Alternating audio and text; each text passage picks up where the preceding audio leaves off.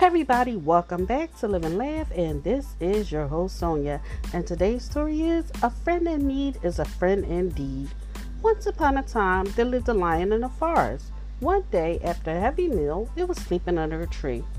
After a while, there came a mouse and it started to play on the lion.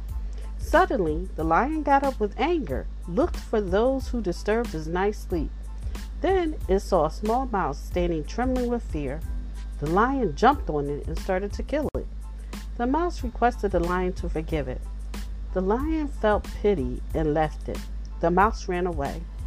On another day, the lion was caught in a net by a hunter.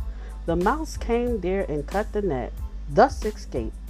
Thereafter, the mouse and the lion became friends. They lived happily in the forest afterwards.